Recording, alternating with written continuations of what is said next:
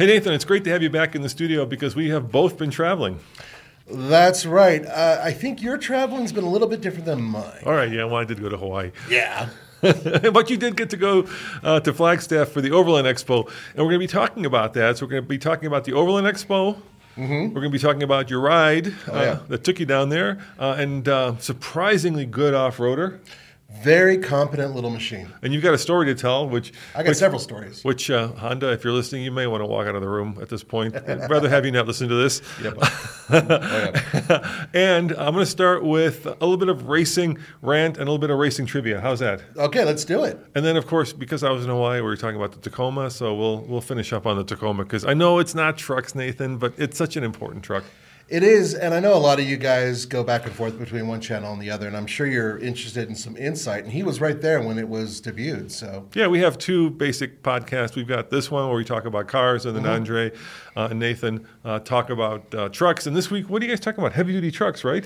Heavy-duty trucks, yeah. That's right. Yeah. And there's a lot to talk about with those heavy-duty trucks, too, so I do recommend checking it out. So if you want to get, both podcasts, go to alltfl.com, or if you're on one of the platforms, that's Talking Trucks. This is Talking Cars. All right, Nathan. So I'm going to start with a little bit of trivia. Well, if you're listening to this, the race has already happened because we're doing a little bit of time travel. But for us, it's about to happen, and that is the 100th anniversary of Le Mans. The 24 Hours of Le Mans. The Frenchy ultimate endurance race. It is a bucket list thing. I've been dying to go all my life. So I have 3 trivia questions, 2 of which I know the answers to. Okay. 1 of which I don't. All right. Right. I'll give you the first 2, okay. And then we'll leave it up to the viewers or listeners to give us the third answer, okay? Okay. All right, so the first one, what brand won the first 6 Le Mans? This is from 1924 to 1930. What brand? And Bentley. Very good, Nathan. That's where they got the nickname the Bentley Boys. Yeah, the Bentley Boys, and it had the Bentley blower. Yeah, exactly. Yep. Oh, very, very surprising. All right, here's another trivia question. What car brand has won the most Le Mans, and how many? Ooh. And this is, it's easier than you think. If you think about, and this brand actually, I'll give you a hint. This brand didn't get into Le Mans until pretty much later in the game. So they weren't. So that it tells you it's a newer brand. So it's in the 20s. Obviously, Bentley was around. This brand wasn't around in the 20s. Actually, it wasn't around in the 30s either. Yeah. So I'm weighing in between Porsche, Mercedes on one side and Ferrari on the other side. Ooh, it's one of those. Okay. Go with your gut. So I'm going to say... Go with your first gut instinct. I'm going to say Porsche. Yes, exactly. And I'm going to say... How many have they won? 11. 19. Whoa, I was double digits, though. All right. Okay. Very good, Nathan. Oh, I love Le Mans. I absolutely do. And there's so much history there. I've actually been to the town of Le Mans, but not during the damn race. And so here I am running up and down and going, well, this must be the Mulsanne, and, whatever. So a lot of cars are actually named for the corners and straights that are at this race. And it's just phenomenal race. Yeah, and maybe this year Ferrari they came back for the 100th. Maybe they'll actually win it. So by the time you're listening to this, you probably know. We don't know. We're just we're taping this before. Are you rooting for anybody in particular?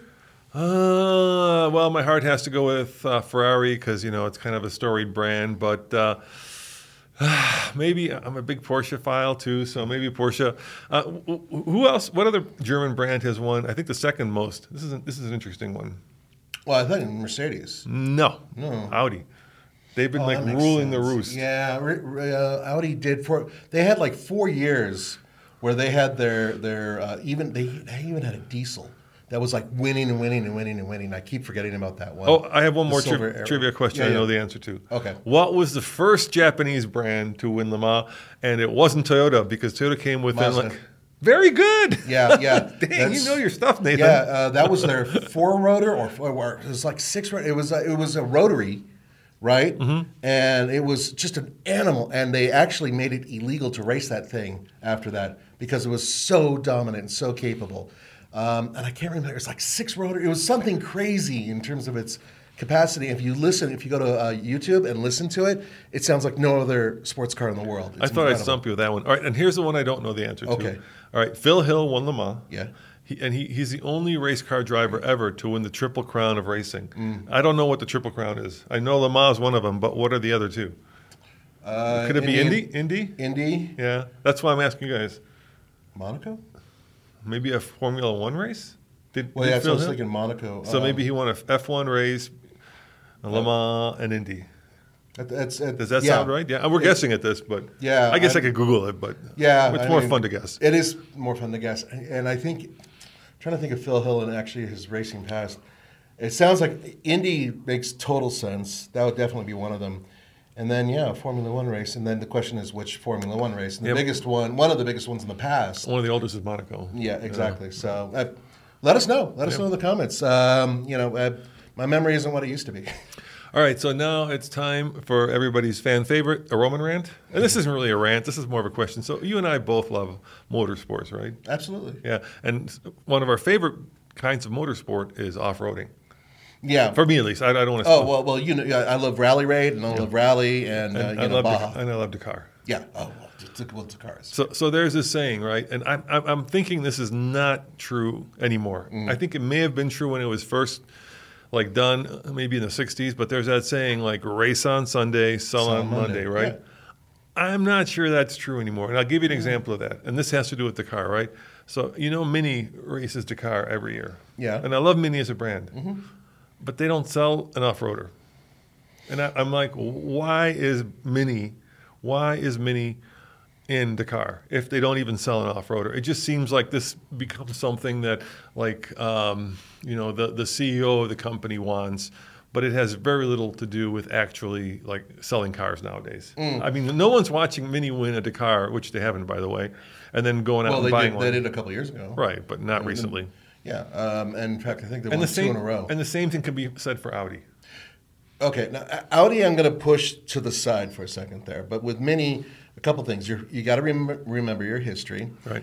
Mini did win rallies back in the day. They're little tiny Mini. Yes. Okay, so they're bringing that back, and that is in itself some cachet for marketing. Remember, it's marketing. Right. Second thing is, yes, they do build an off-roader, but it's not really an off-roader.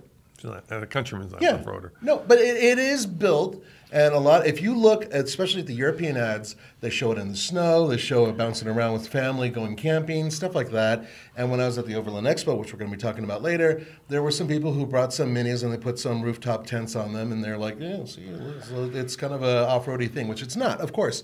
And I should remind you, my friend, that when the original Countryman came out, you and I tried to take it off-road.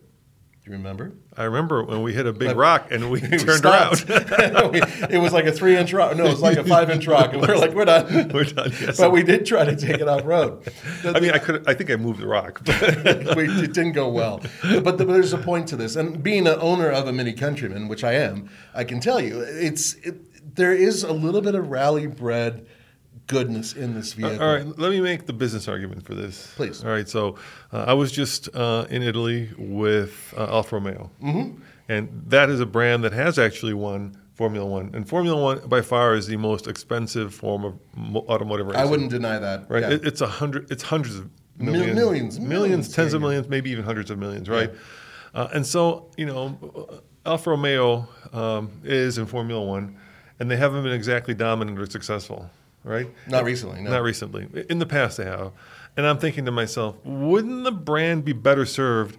Here's an idea to actually take that money, and if you wanted to stay within the brand, because Alfa Romeo needs a beautiful car very badly right now because all they have are crossovers and sedans, right? They need a halo car. So take that hundreds of millions, and instead of, spending it on, traversing the world, racing cars, actually build a halo car. Or, here's a better one, take that money, if you want to go within Stellantis, and use it to develop, let's say, a mid-sized Ram. Okay, but you've missed a very important point with racing. And this, I actually have some insight because I've worked with racing teams before. The money that's going into even a factory effort isn't all factory money. Very little of it actually is. It's a percentage. A majority of that is coming from outside that team. Everything from the tires, the engine builder, to the guys who are being sponsored. Right, but all of that goes into your hundreds of millions of dollars. Alfa Romeo is the engine builder. They're the ones investing. They are the engine builder, but there's a company. There are subcontractors that do that. So I agree with you. Yeah. I think if you're a team, right, you have hundreds of millions of dollars to pay At your disposal. But that comes from the people who supply. You're right, the tire manufacturer. But in this case, Alfa Romeo is the engine supplier. They are the money. They are not the team.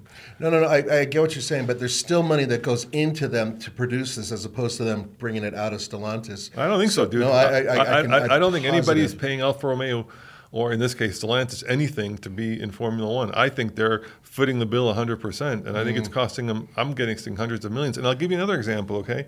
Because if once again, if my contention is win on Sunday, sell on Monday, I'll give you a brand that is killing it right now, that as far as I know is doing zero racing. Okay.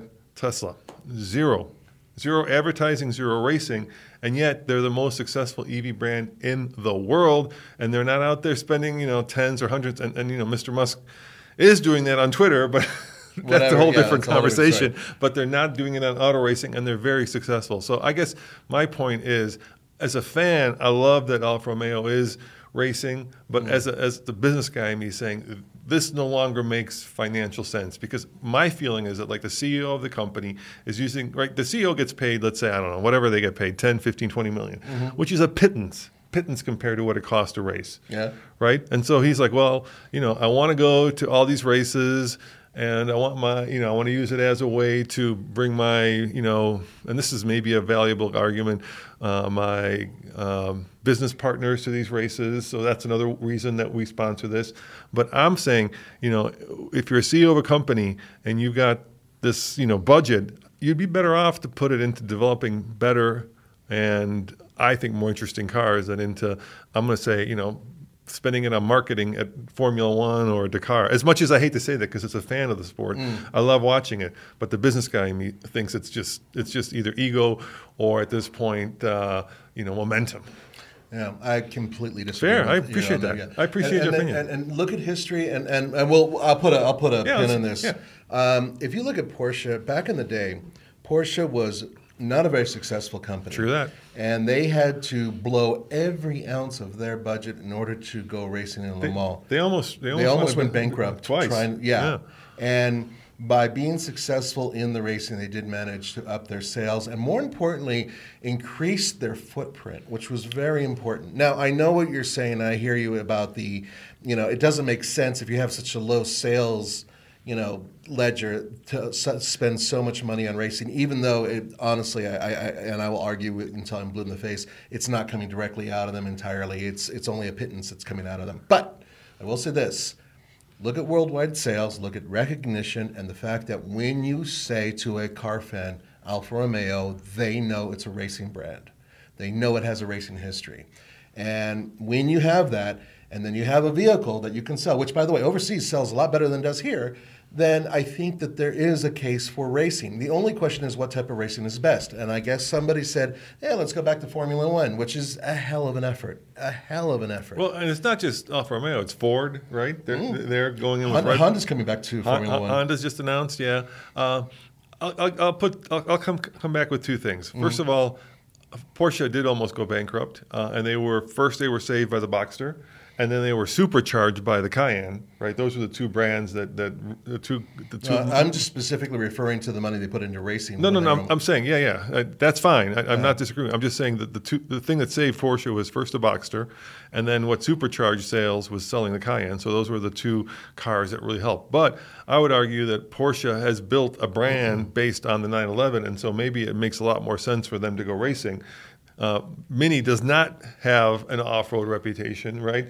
You see, with Porsche, Le Mans actually lines up with the brand equity, but with the car, it certainly doesn't line up with Mini's brand equity. So that's kind of... Mini does more than rally racing. They have a whole road series that's overseas. Sure, they have a whole that makes more sense to me. Yeah, but it does. That's not an international thing. It's sort of localized. I think it's British. And then can we finish the Alfa Romeo thing? Please. So the reason I started thinking about this is I was, with Alfa Romeo in Milan, which is where they're headquartered, and they said something interesting. They said that depending on the car, but between 80 and 90% of their buyers are guys. Yeah. And that probably has directly to do with the brand's reputation, right? Because I bet you if you were to ask your wife how many Formula One races Alfa Romeo has won, she probably would be like, how many, what has won? You know what I mean? And so I think if you're trying to sell the Tonale, which is a hybrid crossover, I think to a woman, I think all that racing history means nothing to most women. And not everyone. I don't want to, I don't want to be stereotypical here, but it certainly resonates more with men than with women.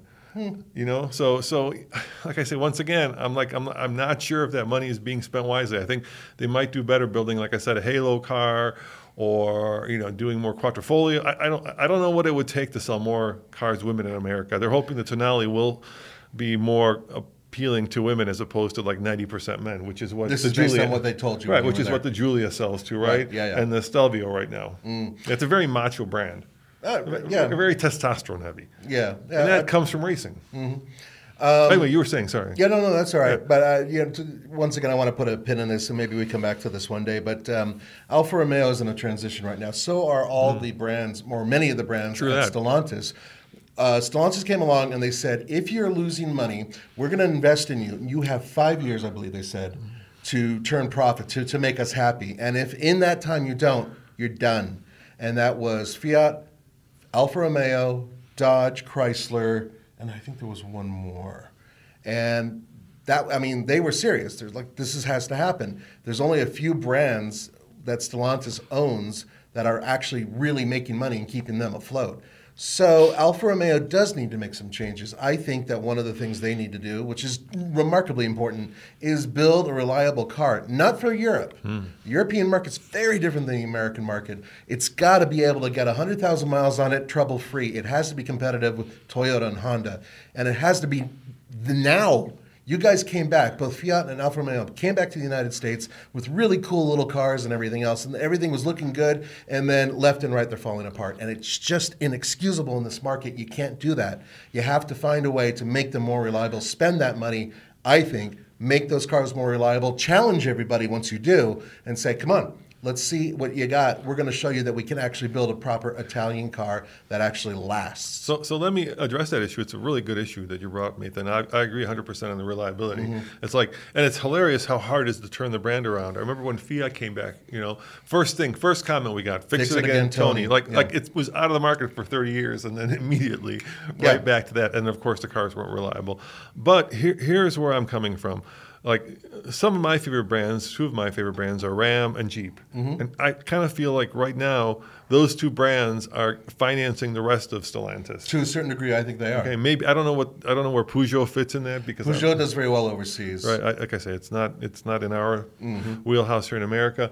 And so I'm like, you know what, guys? And this instead of like sucking the money out of those two brands and putting it into Fiat and Alfa Romeo and now Formula One, why don't you put it back, and especially with Jeep, put it back into the brand that's making the money so that you can keep that market dominance. And I think a good example of that is the Bronco. I mean, the Bronco just came out of nowhere, and the Jeep is still selling well. The Wrangler is still selling over 200,000 units.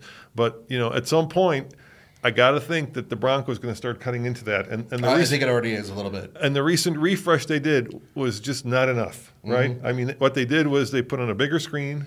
Changed the front end a little bit. Changed the front end a little bit and did, I think, one more thing. But, made the seats, I think, electric.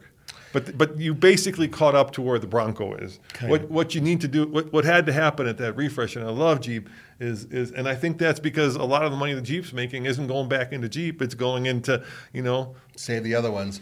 That may be it. But I think Stellantis is playing the long game. I think that they're trying, rather than look at what the immediate, response is to, they know that they're going to keep the Jeep people happy at least for a little while. They know they can keep that going. Same with Ram. And they're going to try to resurrect these other companies while they can and see what happens. And then at the end of it, once they cut the fat and remove it, then they'll be able to reinvest heavily into Jeep. And we do know for a fact that Jeep is about to come out with their all-electric, what was it called, Commander? Yeah, I know. I saw the Avenger in Europe, which is cool. It's a front-wheel drive. Yeah, I know. And then they're making an all-wheel drive version of it. That you think it would sell here? Front-wheel drive? Not front-wheel drive, all-wheel drive. But I think all-wheel drive, because that would immediately replace something like a Compass.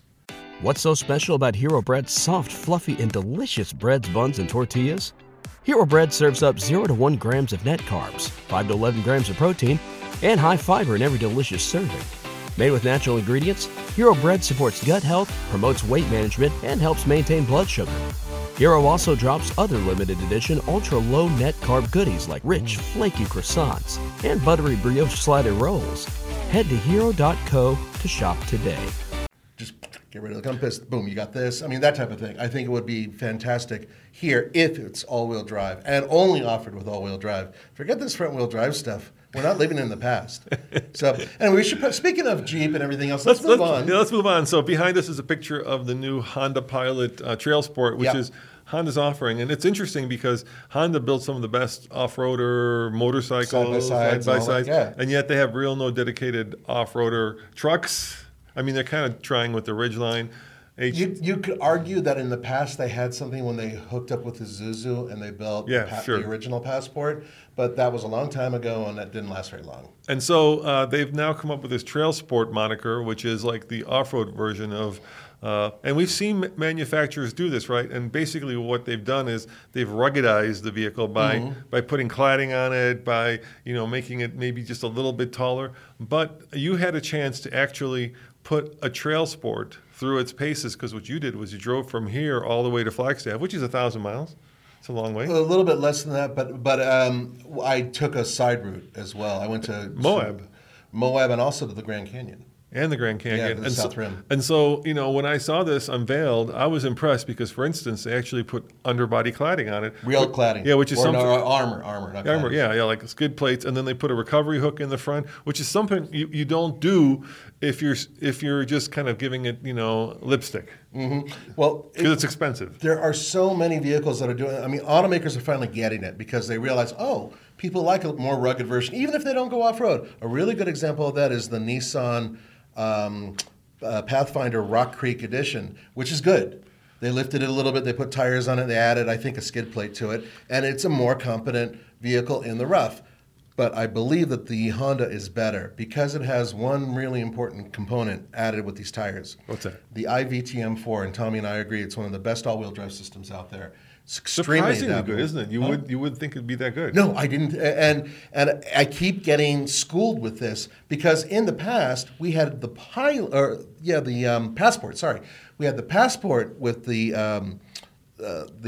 this edition with the Passport, and the Passport wasn't Trail Sport. Trail Sport. Sorry, got it in my head. But that didn't have very good tires on it, and it didn't have as much armor and everything else. I drove it in the desert, and it was okay.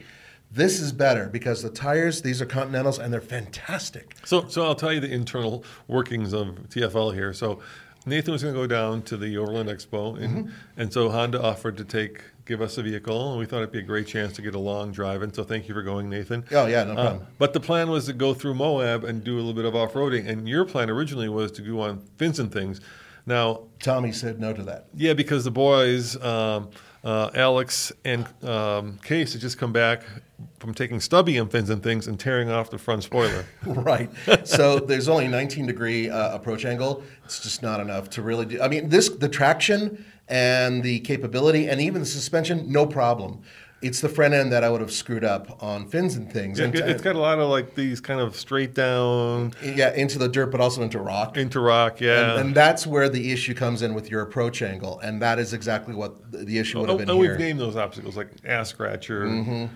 So butt clencher. Yeah. Exactly. So it really is a good test of approach. And let's face it, this is a family hauler. Yeah. And so why they did give it off-road credibility, they didn't necessarily give it a... They give it a minor lift. Exactly. And it just wasn't enough. And that's fine. So what I did was, now by the way, I slept in this vehicle for 3 days. They actually gave me a blow-up mattress in there, and I lived in it because we wanted to overland. We really wanted to do that. So that's what I did. And I discovered something, Roman, about overlanding. There's one thing that's missing with overlanding. What is that? A hotel. You like the shower. I'm getting old. You know me. I used to love being out in the spring. Like the shower in the toilet. I like a hot shower and a soft bed. Anyway, so instead you decided to take it up Hurrah Pass, which is great. It's perfect for that. Perfect for that. So Hurrah Pass is this beautiful pass that goes up kind of into the mountains, and there's some great ledges, but there's also a pretty Honda. If you're listening at this point, Carl, just maybe Cover your ears, my friend. Yeah, go. Although I did get a tell your snack. people what happened. I told the rep what happened, and You went through this. Tell me about the water crossing. Okay, so the water crossing, there's various dry riverbeds going through, and we've been on this course before. I've been on it. We've done it several times. We actually recently did it in our Go Large series, where we went way out there and camped and everything in these large SUVs. Anyway, well, recently Moab had a bunch of rain. Go big.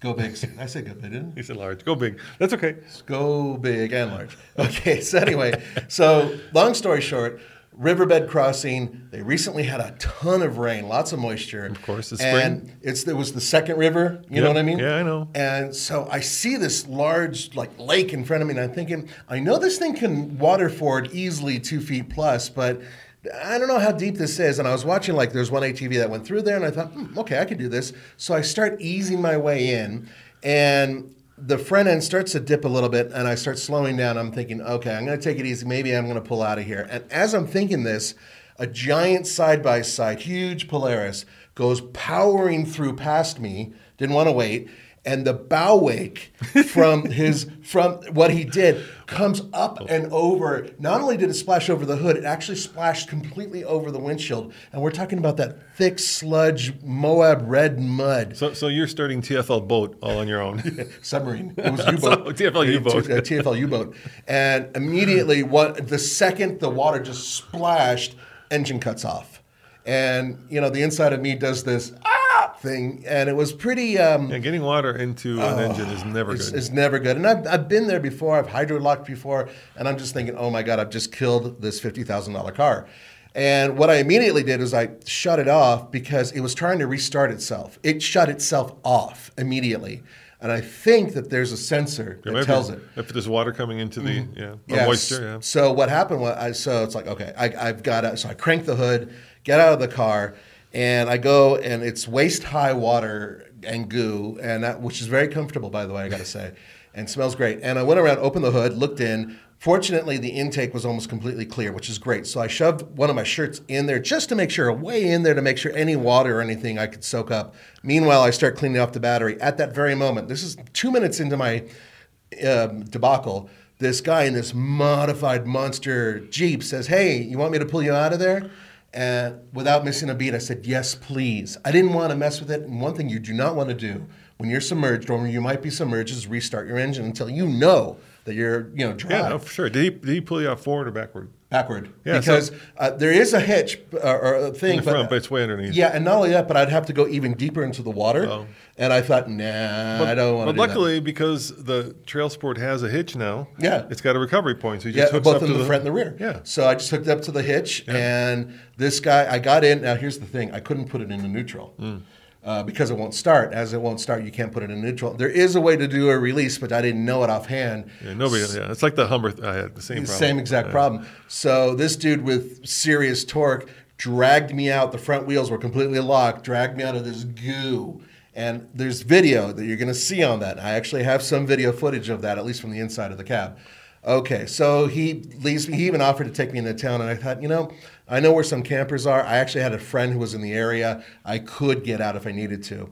So he leaves, and I leave the hood open. I dry everything off that I can, the battery, especially the whole terminal. I pulled it apart and dried everything. I let it sit for 15 minutes, let the sun do its job, and it fired right up. That's great.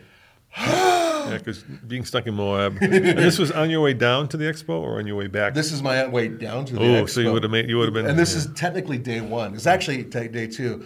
On my way down from Boulder, I stopped over about 3 o'clock in the morning, Monday morning, in Grand Junction. There's an off-road area there, and I pulled in, and that was actually technically my first night sleeping in the Pilot, but that I barely, 3 hours or whatever. Second night was here in Moab, and I went to a KOA, and they had a laundry service. Yay! So I was able to use their washer and dryer and take care of it. What's it like sleeping in? Does it get cold at night?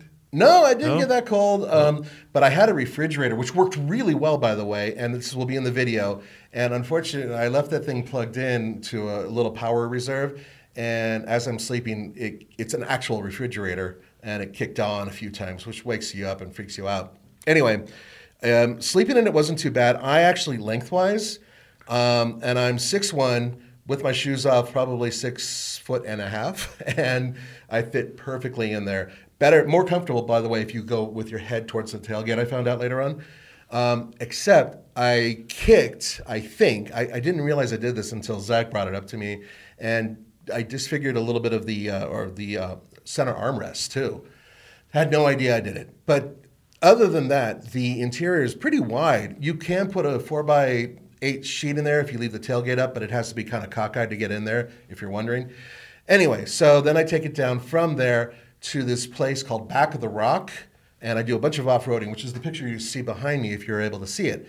And that's where I did a whole bunch of off-roading, and the reason I went there, soft sand, which is the one thing we haven't driven in this yet. We've done snow, and we've done the rollers, and we've done the Onyx off-road course, but we haven't done that. So I did a whole bunch of soft sand, performed great. It has a sand setting, which works fantastic. It actually delays the acceleration a little bit and changes the algorithm of the shifting. Worked great.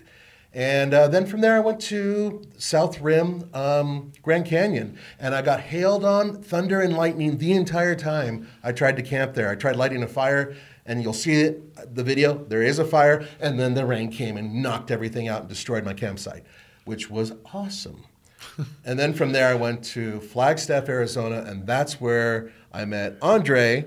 And we went to the Overland Expo West. Got rained on again. Got rained on like crazy. Cats and dogs day one. We were supposed to cover the Toyota Tacoma that day, but it was so gooey that they switched it to the next morning at dawn. So Andre and I got our stuff together and came back the next, 7 o'clock in the morning right there, and with a couple other journalists, and we covered not only the, what's the name of that really expensive version of the Toyota? The Trail Hunter. Trail Hunter. But we also did the pre-runner. And the pre-runner, that was the official debut. It wasn't there in Hawaii. It was where we were. And that's cool. The pre-runner, two-door. Two-seat, base model essentially, Toyota Tacoma. Two-wheel drive. Two-wheel drive with a rear locker. So you could do donuts. Yeah, you could do a lot of things. You can get out of a lot of trouble with that. I probably could have used it. Anyway, so that I met him there. And then once we finished up after a couple days of Overland Expo, I went to Santa Fe, New Mexico, and went to the Dead Dog Trail. And that's where I ended my adventure in the Pilot. And it was flawless other than what I did to it. And I feel terrible for that. But the good news is it survived. Yeah, so how was it as a road trip or overlanding vehicle, and how was it as an off-roader? Okay, off-roader, really good. Much better than you expect. But here's the most important thing you have to remember. Let's face it, a lot of people aren't going to be taking a Pilot off-road. No, they're really not. No. But it can... Family hauler, basically. It's a family hauler, but this version of it has the right tires. It's the most important thing that Roman and I have been saying for years, tires. If you really want to do off-roading, it doesn't quite have the height. It needs a little bit more, but you don't want the height if you drive it every day because it gets 24 miles per gallon on the highway if you're lucky. That's exactly right. You're then Honda's in this pickle, which everybody's in, right? The more you lift it, except for Subaru, they don't seem to care. Yeah, but they also have a CVT, which is pretty efficient. Yeah. So you're in this pickle where you can go for off-road or you can go for on-road, but the two aren't basically compatible. You can make it from a fuel economy standpoint, at least. And that's always been the conundrum for a lot of people out there, that you want a more off-roady version of everything that's out there. But you put on bigger tires. And a lift, and suddenly aerodynamics and everything else and drag, everything goes out of the window. So this thing does not get great mileage. That is one of the issues. Unless you're a bro truck guy or gal. If you're a bro truck, then who cares? At that point. Everything gets thrown out of the window. You're in the teens if you're lucky. But this one... on the road, the tires are a little bit noisy, a little noisier than the regular Pilot, but it handles just like a regular Pilot. Very comfortable ride for the most part. Actually, the steering's a little numb, but other than that, I think that this is one of the best vehicles in its class that can do almost everything, and it can tow 5,000 pounds. It's really just a really solid vehicle. So it's funny, one of the cars that directly competes with, of course, is the Kia Hyundai twins, the Telluride and the Palisade. Yeah, and I would take this over Telluride, I think. Yeah, and I remember when the Telluride came out, they actually launched it in Moab and let me take it off-road. Mm-hmm. So also a V6. But that's one where, I'm not going to call it lipsticky, but it has more... It has more, and recently the last version of it, I actually got to take it off road. And that one had beefier tires. Yeah. So they did kind of the same thing, and that one's called the Trail X, I think. X Trail. X Trail. Yeah. It's got Trail. Yeah. X Trail. There's an X in it for sure. Yeah. And I did okay off road. And I appreciate, that they're both Honda and Hyundai Kia are doing, more off-roady stuff. But you run into this question, which I suppose they're asking themselves when we do these podcasts, how many people are actually going to take these things off-road, right? I guess if you're going to have a family, you're going to go camping, for sure. Or in snow, if you're going to go skiing. But as a real overlander? So between the two of them, the Honda, first of all, the IVTM4, it can take up to 75% of the torque and send it to the rear axle. Then up to 100% of that torque can go to whichever wheel needs it. And between using braking and the gearing and the rear clutch and everything else that it's going on, it is able to put power everywhere you need it. If you watch Tommy's video, I think which is on off-road, and he puts it on rollers, this is one of the most successful 3-row crossovers we've ever had on rollers. Yeah, he did. He told me that it did really well. Yeah. Really, really well. Yeah, surprisingly well. So they have the system. So let me explain the rollers.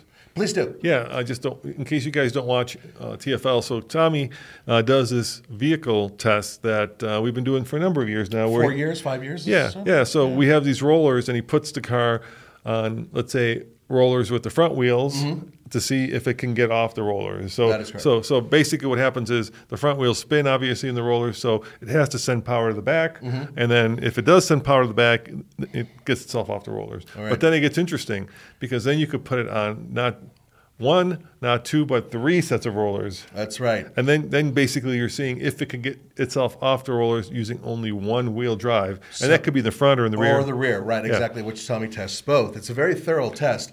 And we don't use 4 rollers because obviously that wouldn't work. So in case you were wondering, no, 4 rollers, you're not going to get off that. Unless it's 6x6. Yeah, it's a 6x6, or unless you go 100 miles per hour, destroy the rollers, and then you can bounce up and over. No, this test has been refined. We destroyed the rollers. We've done that before, yeah. A lot, yeah. But the point is that Tommy's refined this test, and now what we do is we do the whole thing at the ranch, and then from the rollers, he'll take it on our off-road course, basically to show in practice how the systems work.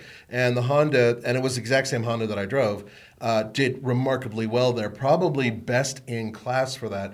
So by me taking it into these other elements that we haven't tested yet, soft sand and apparently water, it was very well behaved and beyond what most people would need with an average crossover that might go on a trail. This one will do it that much better.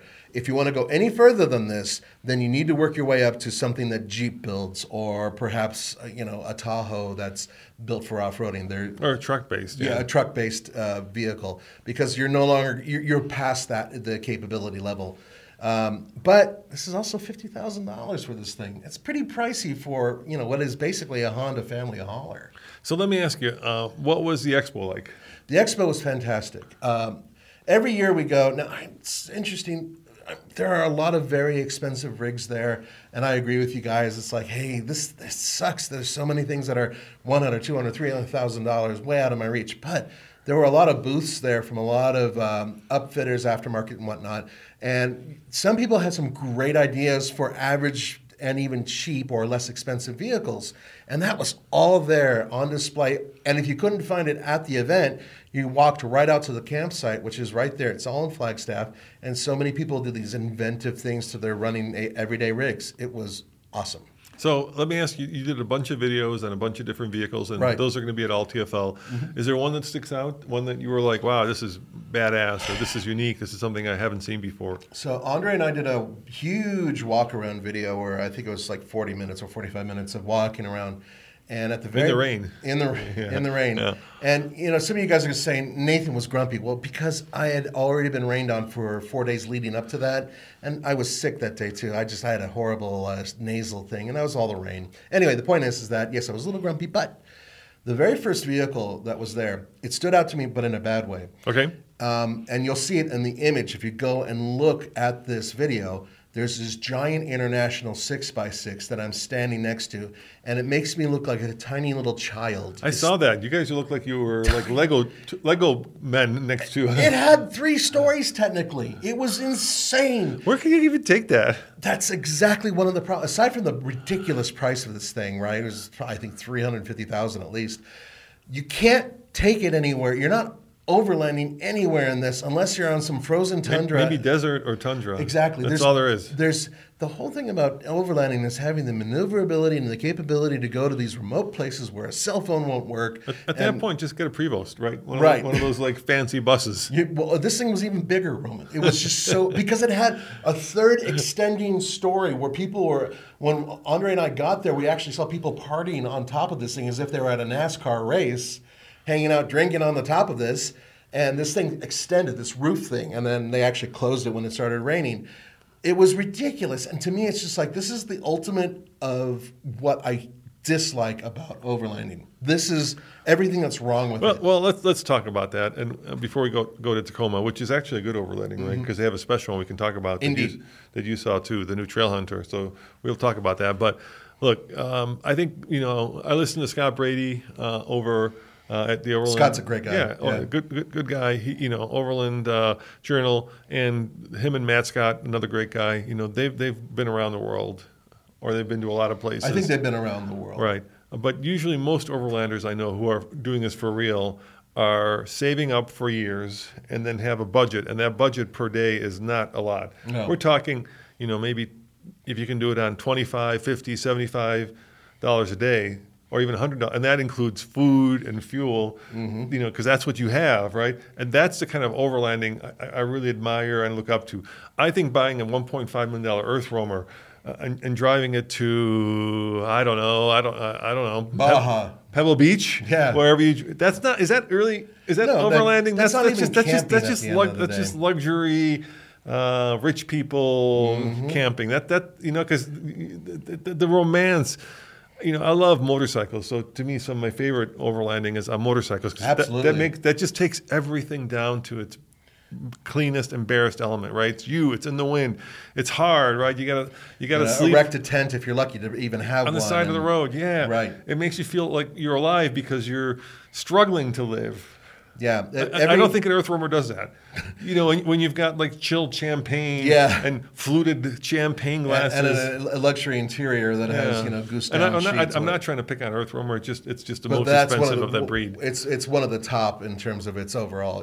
But there's so many other ones. You walk around there and you look at these builds and you're just thinking to yourself, my God, what do they do for a living in order to be able to buy this? It must be a retired doctor or whatever. And I get it. I mean, you're at the Expo, right? Right. You're not going to be showing off like a guy on a KLR or a gal on a KLR. Actually, you are. Are you? Yes, because they had a whole motorcycle section. Okay. And they had several different guys showing saddlebags and all these other things for their motorcycles.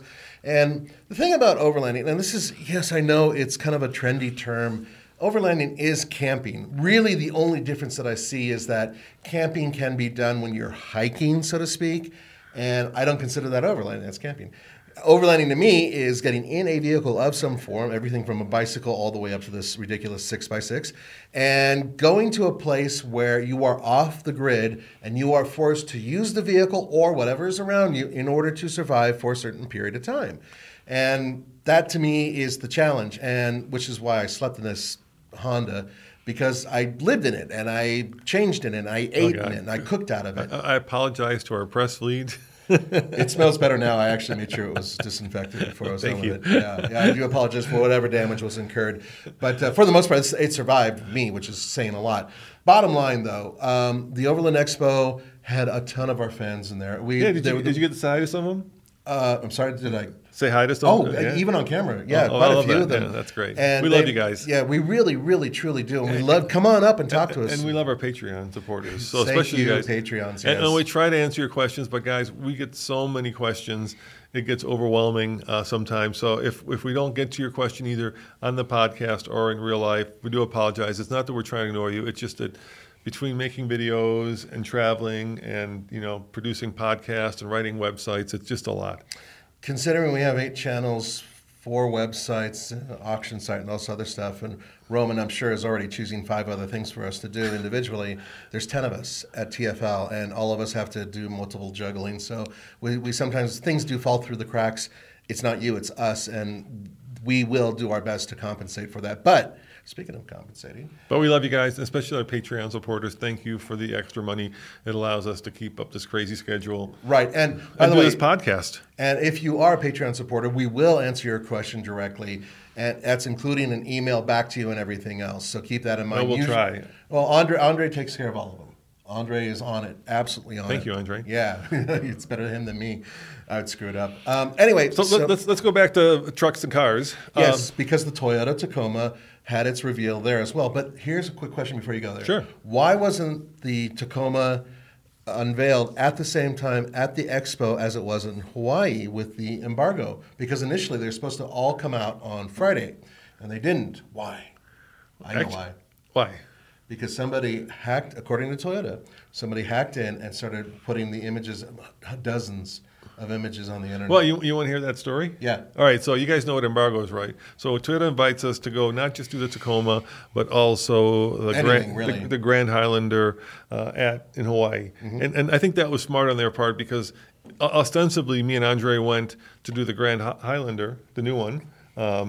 But really, the story for us was the Tacoma, and I think for you too, right? Because it's just a much. Most popular. But if you want automotive journalists to drive, another car in that very crowded class, it's good to do it in Hawaii. Yeah, I bet. So, and there's a video coming, but there's an embargo. So embargo means basically the manufacturer says you can put out your video at this time, or your story, or your TikTok, or whatever podcast, and that's the reason behind that is to give all the journalists the same chance to be on the playing field at the same time. Right. It's fair. And we have this rule, your party, your rules. This is important, Nathan. So their program, their rules. So we follow it every time. So the embargo for the Tacoma was Thursday night at 7:30 Hawaii time, which is not a good time, Nathan, because 7:30 Hawaiian time is like midnight in America. In the rest, depends on where, but right? But yeah, it's like anywhere from like 11:30 to like 2:30. Right. And not a lot of people are up at 2:30. Right. So that was a little I mean, once again, their party, their rules. So I'm like, what? That's fine. Right. So we got there Monday, and we got rained out. So we did a very wet interview with the chief engineer, Sheldon. Thank you very much, Sheldon. Sheldon's a good guy. Oh my God, is he a good guy? That guy knows his trucks inside and out. People in the comments kept saying that you guys were brothers. I think you have a very similar kind of tone to your voice. You have a similar attitude. You're both kind of very And we're both a little bit meaty. I wasn't going to say that. It's okay. Sheldon knows he's beefy, and Sheldon, you are my brother from another mother. But you have that very kind of chill attitude and good voice, and so I think people felt like you guys were very similar. Anyway, so we do that, and then I'm like, hey guys, and you know how you said I go white gorilla? What is that? Whiteback gorilla or silverback? Yeah. So I kind of did a little bit of that. I feel bad about that because I was like, we've got. Here's what happened. So here's what happened, Nathan. When we started this, right, there was Truck Trend, which is Motor Trend's truck channel. There was PickupTrucks.com. And I'm talking like 10 years ago, right? There was Trucks.com. Right? All of that is gone. Yeah, we're the last ones, specific to truck. We're the last truck publication standing. And the reason that's important is they had invited like 100 journalists, or maybe 50, I don't know. There were a lot of people there, right?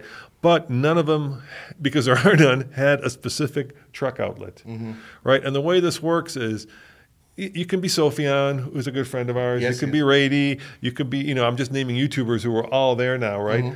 You could be Moto Man, great guy, right? Yeah. But these guys don't have necessarily a truck audience. Right. They do specific to truck. Yeah, but we've spent the last, and you and Andre have done this, so thank you very much, the last 10 years building up a truck audience.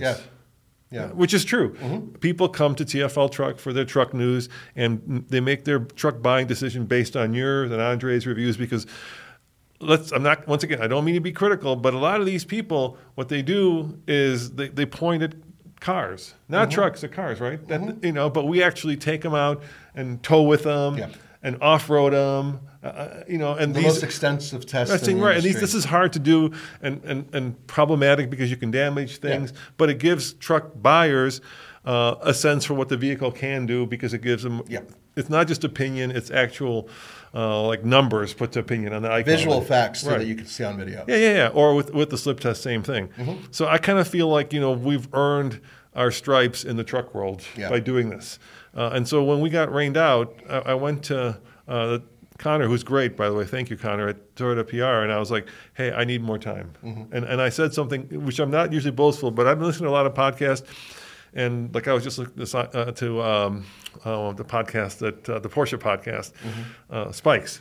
Spike's Yeah. car radio, and he was talking about like his numbers on his podcast and how he's number one in all these countries. And I don't like to do that. That's not my style. Yeah. Right. But I was like, hey, our video is going to do more views than many of these other car people combined, and it's the truth, and it did. It is the truth. It did. It got like 600,000 views. So we worked very hard. And we did 4 videos because Connor was kind enough to kind of sneak us in between while the other people were. And everybody only had like 45 minutes with the trucks. Right. And there were 4 trucks. Yep. So that's not a lot, right? So they took us back the next day, snuck us in. And then we did this video where we profiled all 4 trucks. And then that night on Thursday, they were going to do a big luau and they were going to drive the trucks like on stage. Yep. But as always happens, somebody got a hold of the press release, not just the pictures, the press release, and all the pictures, and published it to a forum. Yep. Now, I've heard tell, and I don't know if this is true, I've heard tell that the forums were actually trying to crack, and I think this probably is true, trying to crack the media websites. So there's a media website where this stuff is, presented ahead of time, so we can publish it on embargo. Right, and there's usually passwords and whatnot that. Right, but those passwords could be pretty, Some of them can be pretty easy. Yes, yeah, and so I would agree. and so somebody maybe, and there's actually people having fun with it, trying to break into these things. And maybe somebody cracked it, downloaded the entire press release with all the pictures, and they published it. Yeah. So now all of a sudden, Toyota's in this bind because they're like, hey, we've got the big luau and the big, all the like the managers are going to be there and the big presentation, but the information's out there, and all the journalists are like, if the information's out there, then we're losing potential clicks. Yeah. And so initially they sent an email saying, we're going to go with the plan and do 7:30, and Andrea like fine, and we had all the videos ready and loaded to go. And then I get this email. It was like 1:30 Hawaii time saying we've moved the embargo from 7:30 to 2. But, we'll leave that up to your discretion. So if you want to publish, we can't stop you from publishing. So I called Zach and I was like, what should we do, Zach? And he's like, somebody's going to publish. Yep. And it might as well be us. Yep. So we published a video at like 1:35, and then of course Sophion saw that we published, so he followed and published, and it became kind of this free for all. Yeah. So that's a long answer to your short question. Yeah. Sorry. So what happened was we actually had a similar issue over at Overland.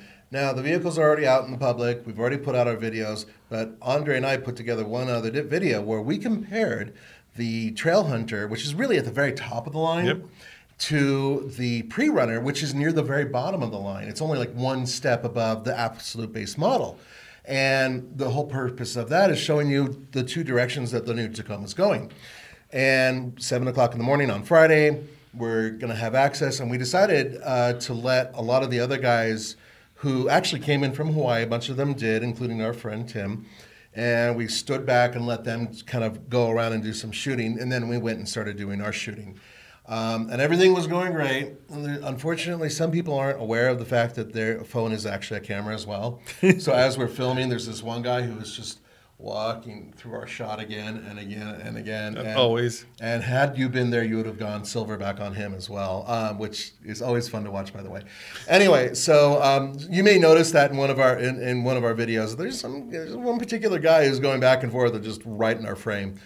We did our best to avoid him. But the bottom line is that we got that video. Altogether, I think we have 6 Toyota Tacoma videos out there. Yeah. And that's just within the past week. And they're killing it. They're killing it. And that's important for you guys to keep in mind. It's one of the most important pickup trucks in its class. And I just want to apologize. I said, guys pointing at me. I didn't mean to be disrespectful. You're doing more than pointing. Obviously, you're reviewing the car. Some of them are just pointing. Come on. But some of them are doing a really, really good job, too. Hey, look, I acknowledge that our competitors out there, and we have plenty, some of them are damn good at their jobs. Oh, hell yeah. And some of them blow. So I'm just being honest. But for the most part, most of you guys, and you know who you are, kick ass. So anyway, but and you don't have to apologize. Don't worry about that. All right. There's a point to this, though. Yeah. And let's go back to the product.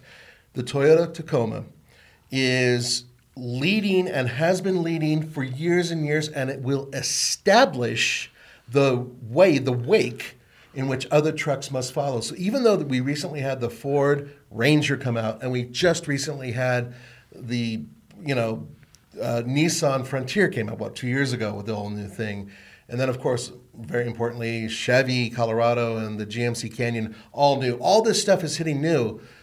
as good as those are, the Toyota Tacoma establishes the class. It sets the bar, and I think it set the bar pretty high, especially with the variety and, most importantly, drum roll, 3 pedals, baby, manual transmission option. I know. I said that they kind of went F-150 on the Tacoma, right? Where they're the market leaders. They sell the most, over 200,000 units a year.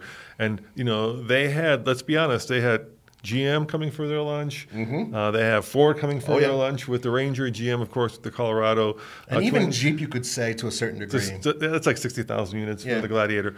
And they not only, stood up to them, but they took it to the next level. Blew me away what they did. I did not expect all of this. I think Andre said there were up to 8 different trim levels, which is incredible. Four different powertrains.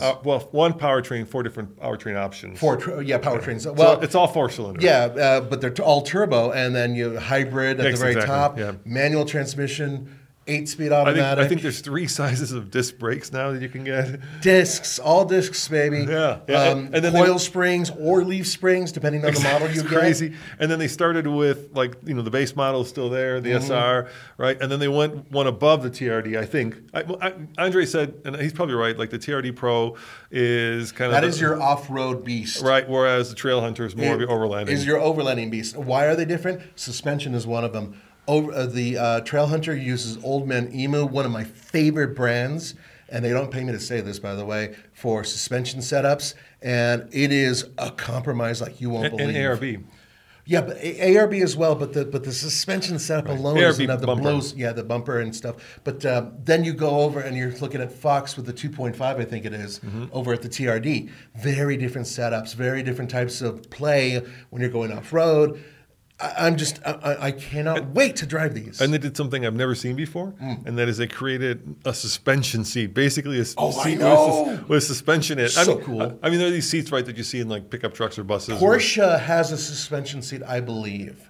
A type. So there are these seats that do it's in one axis, right? So up and down. Well, apparently this is in 3 axis because there's these little shocks in the back, and you can actually pump them up depending on how much suspension you want. So it's supposed to stop you from not only, because look, let's face it, the suspension, even if it's long arm, can only do so much. Right. At some point, you run out of travel. And then suddenly head toss, and then you're not able to really hold on. And disconnecting sway bar too, to get rid of the head toss. Yes, the disconnecting sway bar system, even though it's an independent front suspension. Yes.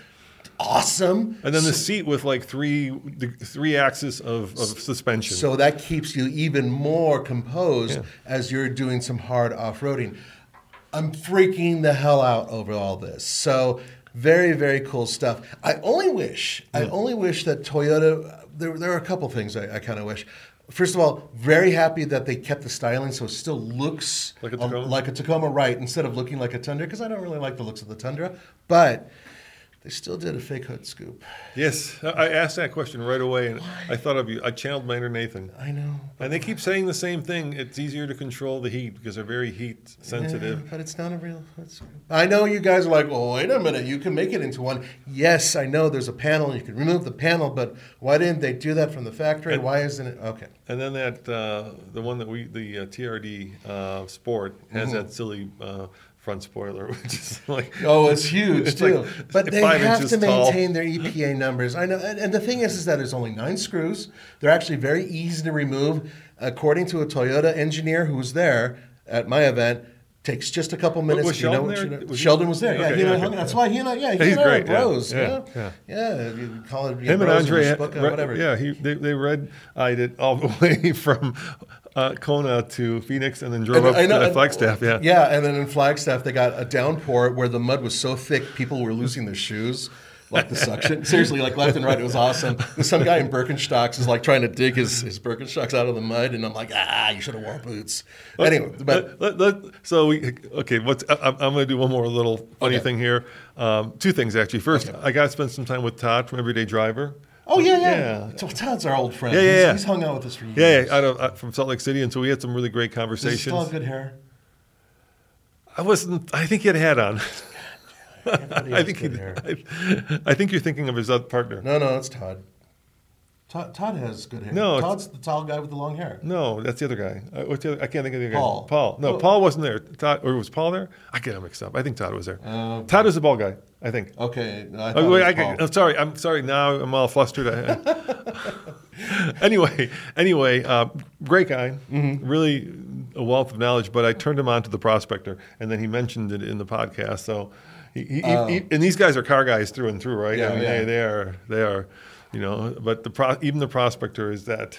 They did a Miata video. Oh, I where know. They did all the generations Yeah, of Miata. incredible. It is probably one of the best videos I've seen in that class. I mean, their videographer it's is like, it makes us look like we're flipping on the iPhone, which we are. Well, yeah, pretty much. I mean, but we turn out a lot of, quantity, and theirs is quality. So yeah. that's kind of how it works. All right. Well, I think we're going to wrap this up. There was something else I wanted to say about sure. the Tacoma. Shoot, I forgot. We were talking about the air dam, and then it has recovery hooks, Yep. which is, of course, Thank the Tundra. you. Yes. Well, after the debacle of the Tundra, I think they realized that they needed to keep the hooks. Yeah. They're way recessed, though. Did you notice that? They're way in there. Which is but really- it's just fine. As long as they're there, that's all I care about. I know what I was going to say. I was so impressed, and I'm pretty jaded, so I'm not that impressed. I was so impressed by the Tacoma that we want to buy one when it comes out, which is, by the way, is until the end of the year. Yeah, it's going to be a while. And not the TRD Pro or Trail Hunter. I want to get just a base TRD off-road, which isn't a base. It's kind of the middle grade. But the TRD off-road still gives you the rear locker and Exactly. a little bit of armor And and the tires. 33-inch tires. Yeah. But I know that you've owned a Tacoma. I loved it. And I was wondering if any part of you is now kind of Yes. Jones going to trade in that Santa Cruz for a Tacoma. It's funny because right after I got the Santa Cruz, I was wondering, that's right when the Chevy came out. That's when the GMC came out, and then of course the Ford comes out, and I'm just looking at these things going, so great. So I sat in even the base model interior looks good on the new Tacoma because I was inside the pre-runner, and it has that two-tone seat, and the seats are comfortable, and I fit now. And tall people can now fit in a Tacoma and not feel like their legs are all screwed up. I love the fact that they finally fixed that interior and gave it a slightly bigger cab. It's a huge bit of news. With my past with Toyota and how much I adored my Tacoma, except for the fact that my wife hated it. I got it wrong. Sorry, Paul. It was Paul. Yeah. So, Paul, sorry. You got. I tend to be correct. You were right. Just yeah, so you know. Yeah. Sorry, Paul. I didn't mean that. So, Todd, you have an didn't- amazing head of hair. Yeah, Todd, you have incredible hair. And Paul, your car knowledge is astounding. I feel like I'm a complete But schmuck they're now. believable. Yeah, it's but all right. anyway, No, he's anyway, just- yeah. it's fine. Anyway, it was fun seeing the guys there. So bottom line, though, yes, I would consider getting a Tacoma. The thing is that my car cost me $32,000, and I'll have it paid off within a year. And that's what I don't. How like much do you think that Tacoma is going to cost? See, I think the base model Tacoma is going to be about 26, and I think this is my guess for like an absolute base model. Yeah. And I think that it's going to go up to almost 60,000 once you get to the Trail Hunter. Yeah, I think you're right. Pricing has not been announced yet. I'm just thinking of the competitors and where they are. Yeah, so the Ranger Raptor is 57 starting. Exactly. And here's the kicker, right? And this is what everybody commented. That's before any dealer shenanigans. Oh, yeah. And I'm afraid there's going to be a lot of dealer shenanigans, especially with the TRD and the Trail Hunter. If that happens to you, go to the internet, go to Yelp, go everywhere you can, and shame these people into the fact that they've done this. Yeah, at this and point, don't give them your business. At this point, the only power we have is just don't give in to that, because apparently the manufacturers aren't going to do anything about They're it. trying in their own limited way. But remember, at the end of the day, they already sold their car. Yeah, exactly. You're exactly right. But I kind of throw my hands up at that because they throw their hands up, right? They're like, oh, there's nothing we can do. Ford's trying. The law. Ford has been trying. But every time they say that, another sale to Tesla or Rivian, right? You know that. I know. we're okay. You don't want to deal with your dealer network. Sorry, that's a double deal. But Tesla and Rivian and some of the other newer companies, Fisker, right? All these companies are just going to be there waiting to take, your customers' money, and you can just throw up your hands and say, well, there's nothing we can do. Those wacky dealers, it's a free market. And I'm like, yeah, it is. But especially now that, Rivian is selling trucks, right? Because let's face it, the American companies, especially GM, Ford, and Stellantis is American, but you know what I mean? Yeah. The cash cows are the truck companies. Yeah. And they're coming after your lunch. These guys, They are and indeed. you better do something about it. I was thinking like and I think the problem is because of COVID and supply chain issues, the dealers are making a ton of money, and all the I heard that like Porsche profits were up 18%. All the car companies are making, and so maybe they're like, hey, short term, it's all right. So maybe people are getting pissed off about the dealership, but we're making so much money, we'll put it on the back burner. But times are changing. They are, and I still stand by my recommendation of it may cost you a little bit more to get a vehicle licensed from out of state, but it still may save you a lot of money, and it may be worth it just to put your finger in the eye of some of these dealers that are screwing with you within your state.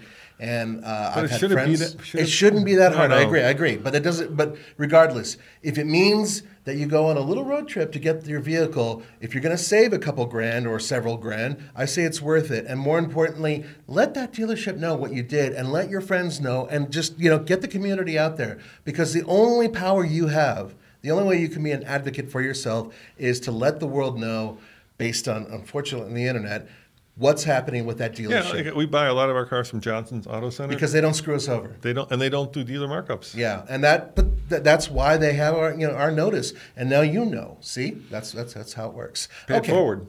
Yeah. Yeah. All right, guys. Well, thanks for joining us. As always, it's been fun. Yeah. And we've got a new partnership with, I think it's called AccuAir. They're the company that does, I don't want to say it wrong, they do lifts, and they're trying to get into the Jeep market. And the CEO's coming into the office, and I was going to do a bit of a podcast with them. Okay.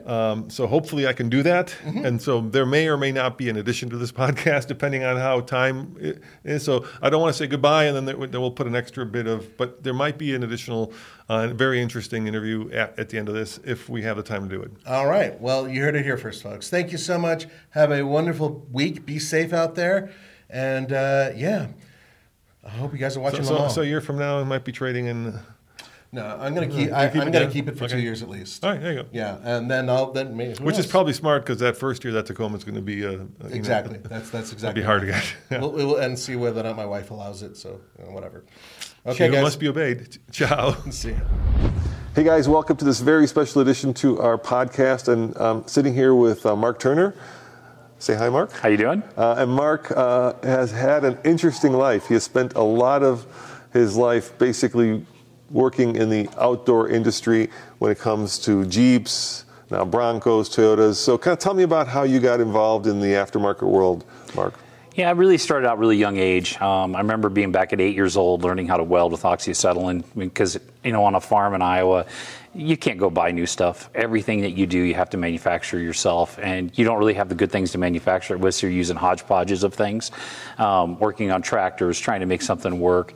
Really, that's where you start. I actually built my first go-kart out of the rototiller engine, the hinges off the barn, all that stuff. So I started really beginning a dirt eater type of life from a young age. And I remember watching Ivan Stewart bombing across the desert on TV on, Wide World of Sports. And truly, that's really where I got my bug, watching Ivan Stewart of all things.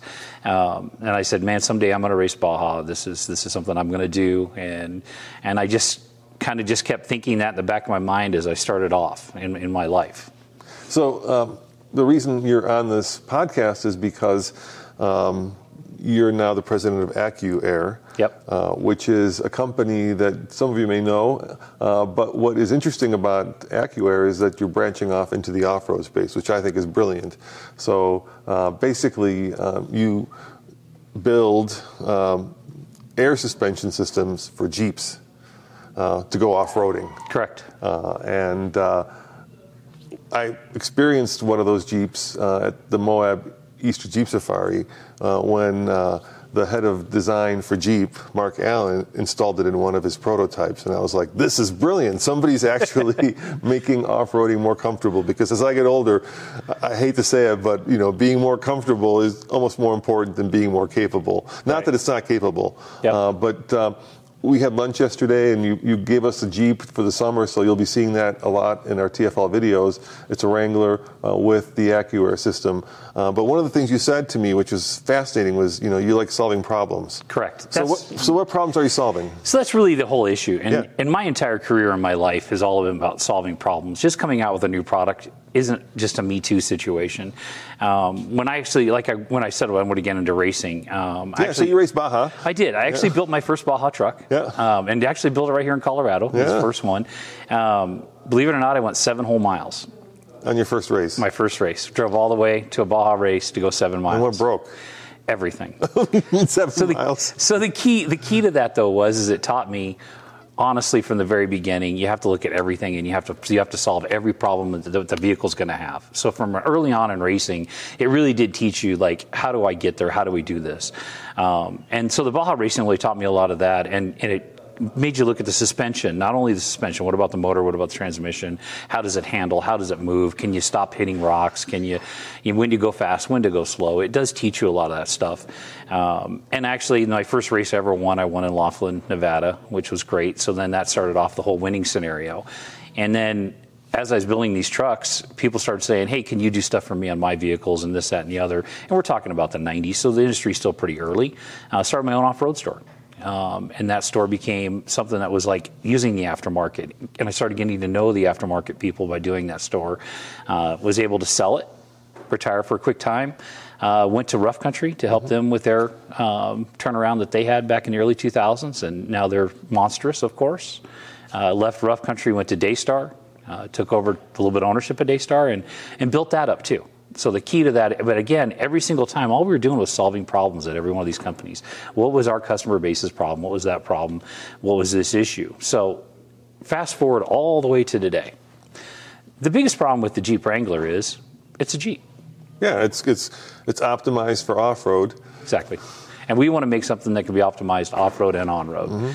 But as soon as you lift the vehicle, it creates other issues. So when we decided to do an air suspension, it wasn't just, let's just build an air suspension because we can. It was, what are the problems that we're trying to solve? And let's face it, a lot of off-roaders have air suspension. They do. Land Rover has been doing it for a long time. Exactly right. And the newer vehicles are more and more, air is becoming more and more. And yeah, some people like to compare it back to the old stuff in the 70s and 80s, but think of technology in the 70s and 80s. Things have come so far ahead. So our very first problem that we wanted to solve with the Jeep was, and we actually went to a whiteboard and said, hey, listen, let's list out the issues that we have, and started writing out the issues. The number one issue with a Jeep once you lift it is you can't get in and out of it. And if you do want to get in and out, you got to put steps on it. Which tear off the second you take it off road. That's what happened to me. So my wife said, I need steps. I'm like, all right, that's not a problem. We put steps on. I took it off road and I ripped them right off. Well, now, not only did I just lose $2,000 in steps, I've also got to carry them off the trail so they're back to the Jeep. I've seen a bunch of steps on the trail in Moab. It's surprising how often you run into those. That's just true. Laying there. It's a great trail cleanup situation. Yeah, so you're dragging that thing out. So that was the number one issue. Was not number one, but it was pretty high on the list of entry. My wife has an older dog. She wants to be able to take her dog with her. Well, she couldn't use the Jeep because the dog couldn't get in. But lowering the suspension down for entry and exit, the dog can get in and get out. It's awesome. We also have some people in our family that are getting a little bit older. Same scenario, making it easy to get in and out. So really, again, it's about solving problems. What's another problem you have with the Jeep Wrangler? Well, to be honest, when you are wheeling, there's times that you need to go up a little bit because you want to get high-centered or you want to go down a little bit. Yeah. So we created the crawl control. Under 25 miles an hour, you can adjust anything you want on that suspension. So when he says anything, he means anything. So if you want the Carolina Squad, you can have the Carolina Squad. If you want the anti-Carolina Squad, you can, whatever that's called, you could also, go like this, right? So if the vehicle, you can go like this. But only under 25 miles an hour. Because if you're on a side slope, a side hill. Exactly. You want to flatten it out. Yep. And you can control each wheel individually. Each wheel individually, front or back individually, or the whole vehicle together. And we're going to have a video showing all this over at alltfl.com. So if you're curious to see what it looks like, and I can describe it. It's just a little control that you add to the Jeep, basically. Yep. And it has an up arrow and a down arrow, and then there's 3 positions. So you can be at your highest, your middle, or your lowest, or you can individually control each of the corners, which is really cool. And there's an app, too. So within 25 feet of the vehicle, you can control it with the app. So that was the other thing. We wanted to give the people the ability for off-road use. Because like when you go to Cliffhanger in Moab and you're going up that rock after you go through the water, everybody whacks that with the skid plate really hard.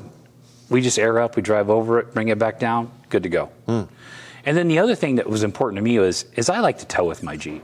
I really do. I like to tow my boat around. I want to tow my UTV around when I want to go. You end up like this. And every single time I'm like this. And Jeep suspension it just can't hold it because it's designed for certain things. Off-roading, right? Not towing. Exactly. And then the other problem with squatting the rear, as you know, is now their stability is gone. It's harder to steer. It's really hard to brake because 80% of the braking is in the front. So we wanted to solve that problem. So basically, you put the trailer on the back, it hits 25 miles an hour, perfectly levels, you're good to go. Yeah, that's nice. And then yes, I know it's really fun to do all this, but the other thing too is as soon as you put a lift on a Jeep, you're going to put a winch on it. Yeah. You're going to put a bumper on it. You're going to put a rack on it. As soon as you do that, now your 3.5-inch lift kit you just bought is really only a 2-inch lift kit. So now your tires are rubbing. It's looking weird.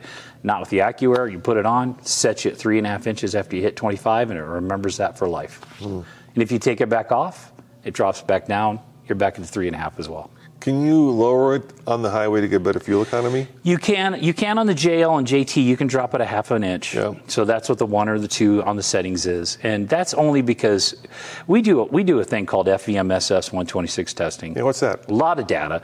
It's really what the OEs use to decide, does a vehicle work within its stability control parameters? We hire a third-party company. We have no control over it whatsoever. We give them the vehicle. They put the outriggers on it. They put all the computers in it. Put a guy in there with a helmet. And they spin that thing down the track. And it has to pass. It has to actually have the same or better than the OE. These all have that. The JK, the JL, and the JT all have those from FVMS 126. So there's that famous moose test, right? Where the Norwegians take a vehicle and then pretend there's a moose and they do kind of an emergency. It's exactly what this is. And often vehicles fail that. Yep. And especially if you lift a vehicle, you're more likely to fail that because what you're doing is you're raising the center of gravity. Exactly right. To make it much less stable. Great off-road, not so great on-road. Right. And so you're saying that you actually do the same kind of testing the manufacturer does so that the vehicle is stable. Yeah, but it's not actually us. It's a third-party testing facility. Yeah. It's actually done at Jeep's Proving Grounds. They actually take it, they drop it off. We can't, they take our cameras, they put their little stickers over them so we can't see anything or film anything, and they test it. That you got to be proud of that because, a lot of the off-road suspension that's out there right now not only doesn't take that into account, it also doesn't take into account, for instance, the geometry of the suspension, right? Correct. And I got to be honest here, we've lifted probably a dozen vehicles over the 12 years we've been doing this, and more often than not, we actually make the ride worse. Especially on-road. Right. You make it better off-road, but you make it worse on-road. Yeah, the old saying was whatever you do to make it better off-road makes it just as bad on-road. The air suspension corrects all those problems and makes it something you truly can use. I call it the Swiss Army knife of suspension kits. That's what it does. It's just awesome. And a lot of people wonder about durability and things like that. And durability, technology's come so far on air. I don't think that's a big concern. And there's always something it can't do. Honestly, would I take an air suspension and go run Baja in it? No. Probably wouldn't last. It wouldn't last. Yeah. But a normal coil spring wouldn't last either. But there's limitations to everything. But what we're trying to do is solve what we consider were the top 5 issues. And I believe we've really got those, and people are going to do it. And you guys are going to test it. And it's going to be awesome because you guys can do whatever you want. I don't care what you do to that Jeep. I personally hope, I do not care. I personally hope that when I pick that thing up in 6 months, it's got 100,000 miles on it. A lot of red mud. Yeah, and you guys are smiling like this. That's my goal. That's my hope. So I want you guys to use this thing. We're putting our vehicle and our suspension to you to do what you think needs to be done. The other cool thing I noticed is now that you've got a compressor, you've got onboard air. We do. Which lets you do things like, pump up stuff like tires. Yep. Or if you're into air lockers, you could also use that for your ARB air locker, right? Yep. You no longer need an onboard air system because you have an onboard air system. You can even add. Because a lot of people bring scuba tanks. They do, and you don't need to do that anymore. This is everything you need, and you can even air up your personal, flotation stuff. If you want to take your paddleboard somewhere, you can air it up now. Could you imagine doing that in the Rubicon? Get to the top of a Rubicon. I'm serious. You got the lakes up there. Why not have a paddleboard it's true, and cruise around? How fun would that be? That would be a lot of fun. But now you can do it because you can roll it up, put it in the Jeep. And that's, one more thing, too. When the vehicle's parked, you can adjust it. I'm just thinking that water's pretty cold, and I'm very bad at paddleboarding. Tommy's good at it. I always fall in. Well, if Tommy goes, just make sure he falls in. Okay. So that's the idea. But yeah, even if you're camping, you can actually level the air suspension at night so you can sleep perfectly level, and you're good to go. So let me ask you this. How big is that? One of the things I've noticed with OEM stuff, right, is it's very slow, right? We always try to do videos showing that it's got air suspension, and we're always sitting there waiting, and it's like, But I noticed with this Jeep, it just goes, boom. Yep. You know, it drops down quickly and it raises quickly. Why is that? Is it because you have a bigger tank or a bigger compressor? It's a bigger tank, but the airlines are different. Okay. And that's really the key, because it's just like anything with volume. The bigger it is, the faster you can move it. So the tank is designed for the airlines, and the airlines are designed for the actual air suspension. So all three things have to work together, and that's what creates the fast motion. And it does move incredibly fast. Yeah, which is great because it's also kind of a flex, right? You It is. Show off. Yeah, it's fun. It's fun to have. Have you wheeled it in Moab, and how does it wheel? I have wheeled it a lot. Okay. I tell you, I have a JT. Yeah. So the suspension's good for the JL, JK, and JT, right? Yep. Those three Jeeps. Those three Jeeps in every configuration. If you got a 392, if you got a diesel, you got everything else. Like your Jeep, since it's the e-torque, the actual tank itself, just for air, the compressor and everything's still under the Jeep, so all the noise is down below, but the tank's inside. But if you had a normal Jeep, like the 2-liter or just a V6, the actual air tank is underneath the Jeep. So there's a couple different models per se, but yeah, it fits in every single application of Jeep every single Jeep that's out for all there. non-Jeep people, the JL is the current Wrangler. Yep. The JK is the previous generation. Right. Started 2007. Yeah, so it's a lot of years of Wrangler that this works on. Yep. And Exactly. how much does it cost? The kit's $7,000. Okay. And at first, some people might say, "Oh my God, $7,000!" But it's a lot of money. It is, but if you start going the back way of subtracting it, the first thing you don't need is steps. Take $2,000 off. You also don't need an onboard air. $3,000 if you're going to break them off and then. Exactly right, and then drag them back off the trail, and then you got the dump fee on top of that, so that's another $12. Okay. But then take your onboard air. That's another $1,000. So you save. So really, you've already got $3,000. Don't need a scuba tank. Exactly right, and the fact that you can get in any garage you want, you can put any load you want in it, and it just solves all those problems. And in reality, it's only $3,500. Because you're going to take all these other things It does off. increase towing capacity, right? It really does. Yep. Does it increase capacity? We designed the suspension to work with the OE standards. Which is, I think, a JL is like 5,000. It is. It's max, yeah. Exactly right. Yeah. But it'll meet or exceed. Okay. We don't suggest it, of course. So that's for the kit, and where can they buy it? They can buy it anywhere. You can go to your local off-road shop. Okay, they can go to Acura.com and buy it. And a lot of guys will ask, can you install this yourself? And you can. We actually had a guy in New Jersey do it in a parking garage. Yeah, why not? So it could be done. You got the tools. It took him 18 hours in a parking garage by himself. And a lot of explaining. Exactly. And it's really, the biggest issue with it is there's just more components. You're still, just like any other normal lift kit you put on, it has control arms, track bars, and the airbags go in like the coils. They do bolt in, but there's no cutting, there's no drilling. Who do you use for your shocks? We actually use JRI shocks. Okay. And JRI shocks are specially tuned to go with these bags. And the JRI, as you guys know, are F1 guys. They make F1 shocks, NASCAR shocks, military shocks. These guys make a lot of stuff. Billet. They do. Yeah, they're really beautiful. I saw them under there. That's good. And they're high-quality shocks. Yeah. They really are. So $7,000, and then how much would a shop, if you don't want to do it yourself, usually charge to install it? Depends, right? It depends on the shop. It really does. It depends. If you go to somebody that does air, because they're used to running a lot of lines all the time, and the lines aren't hard. They're all push-in style fittings, but it is double work because you do have to now run air lines, whereas before you'd be done. And that's where the time comes in. And putting a regulator inside the vehicle. But you want the air regulator to be able to air up your tires and air up all your other stuff. Yeah, and I noticed it's, and like I said, go to LTFL if you want to see where all these bits are at. But the tank is really mounted to the sports bar. It is. And then the compressor is underneath the Jeep. Yeah. So we keep the noise away. Well, yeah, because there is noise, but it depends how much you're using it, right? So, right. So if you're doing. Yeah, if you're jumping it around, it's going to make some noise. But realistically, it's not that bad. And it's cool because you can kind of have a lowrider Jeep. Right. Right. Yep. And then you can have a high rider Jeep, or you can have just a highway driver Jeep. Exactly right. So what's your favorite part of the suspension? You've got it on your Jeep, I take it.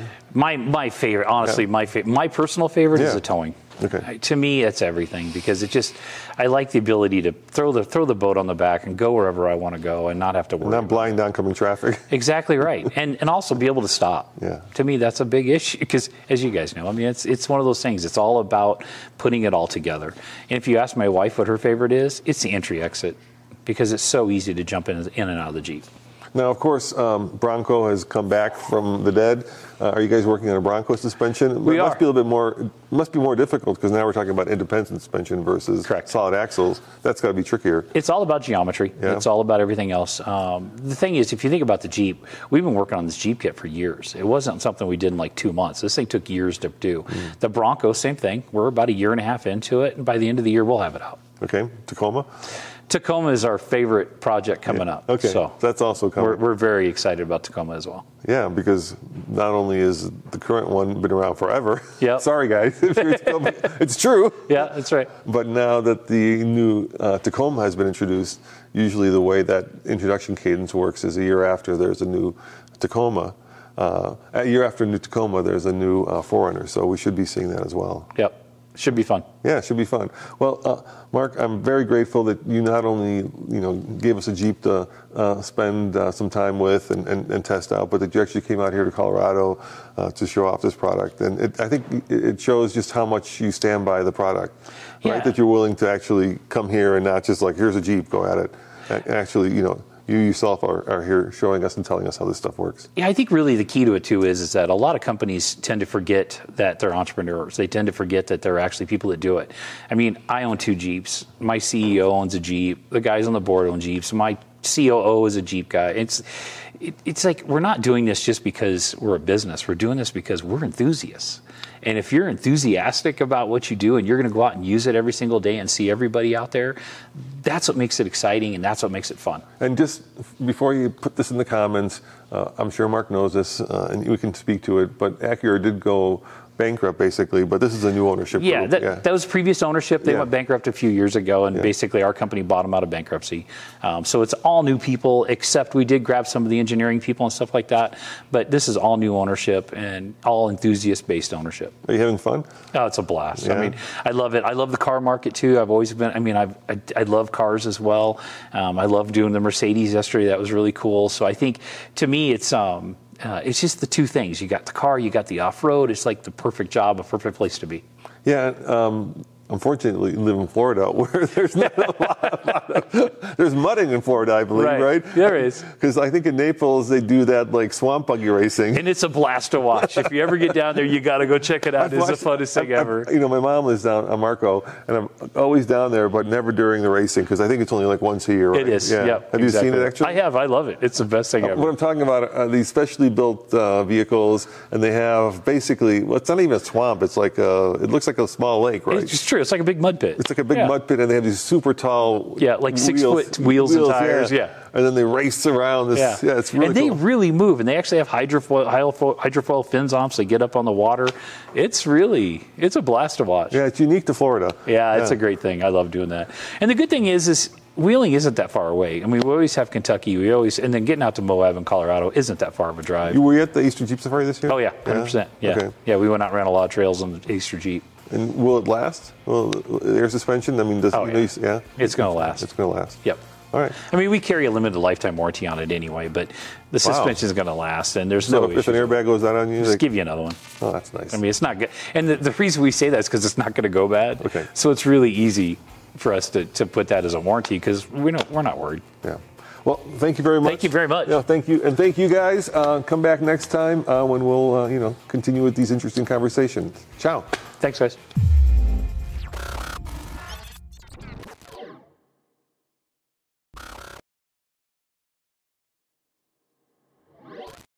$5,000. That's the average amount of money people in the U.S. are now spending on gas in a year. $5,000. That's crazy. If you drive, you have to download Upside, the free app that gives you cash back every time you get gas. That's right. You can earn real cash back with Upside just by buying the gas you're already buying. You can literally start earning cash back today. I use Upside every time I fill up, and I've already made around $200-$300. You're putting gas in your car anyway. Why not get real cash back? If you like free money, download Upside. I'm saving the cash I earn from using Upside to help pay for a vacation later this year. Download the free Upside app now to earn cash back every time you buy gas. Use promo code GAME to get an extra 25 cents per gallon on your first tank. You can cash out anytime right to your bank, PayPal, or a gift card for Amazon and other brands. Just download the free Upside app and use promo code GAME for a 25 cents per gallon bonus on your first tank. That's code GAME for a 25 cents per gallon bonus.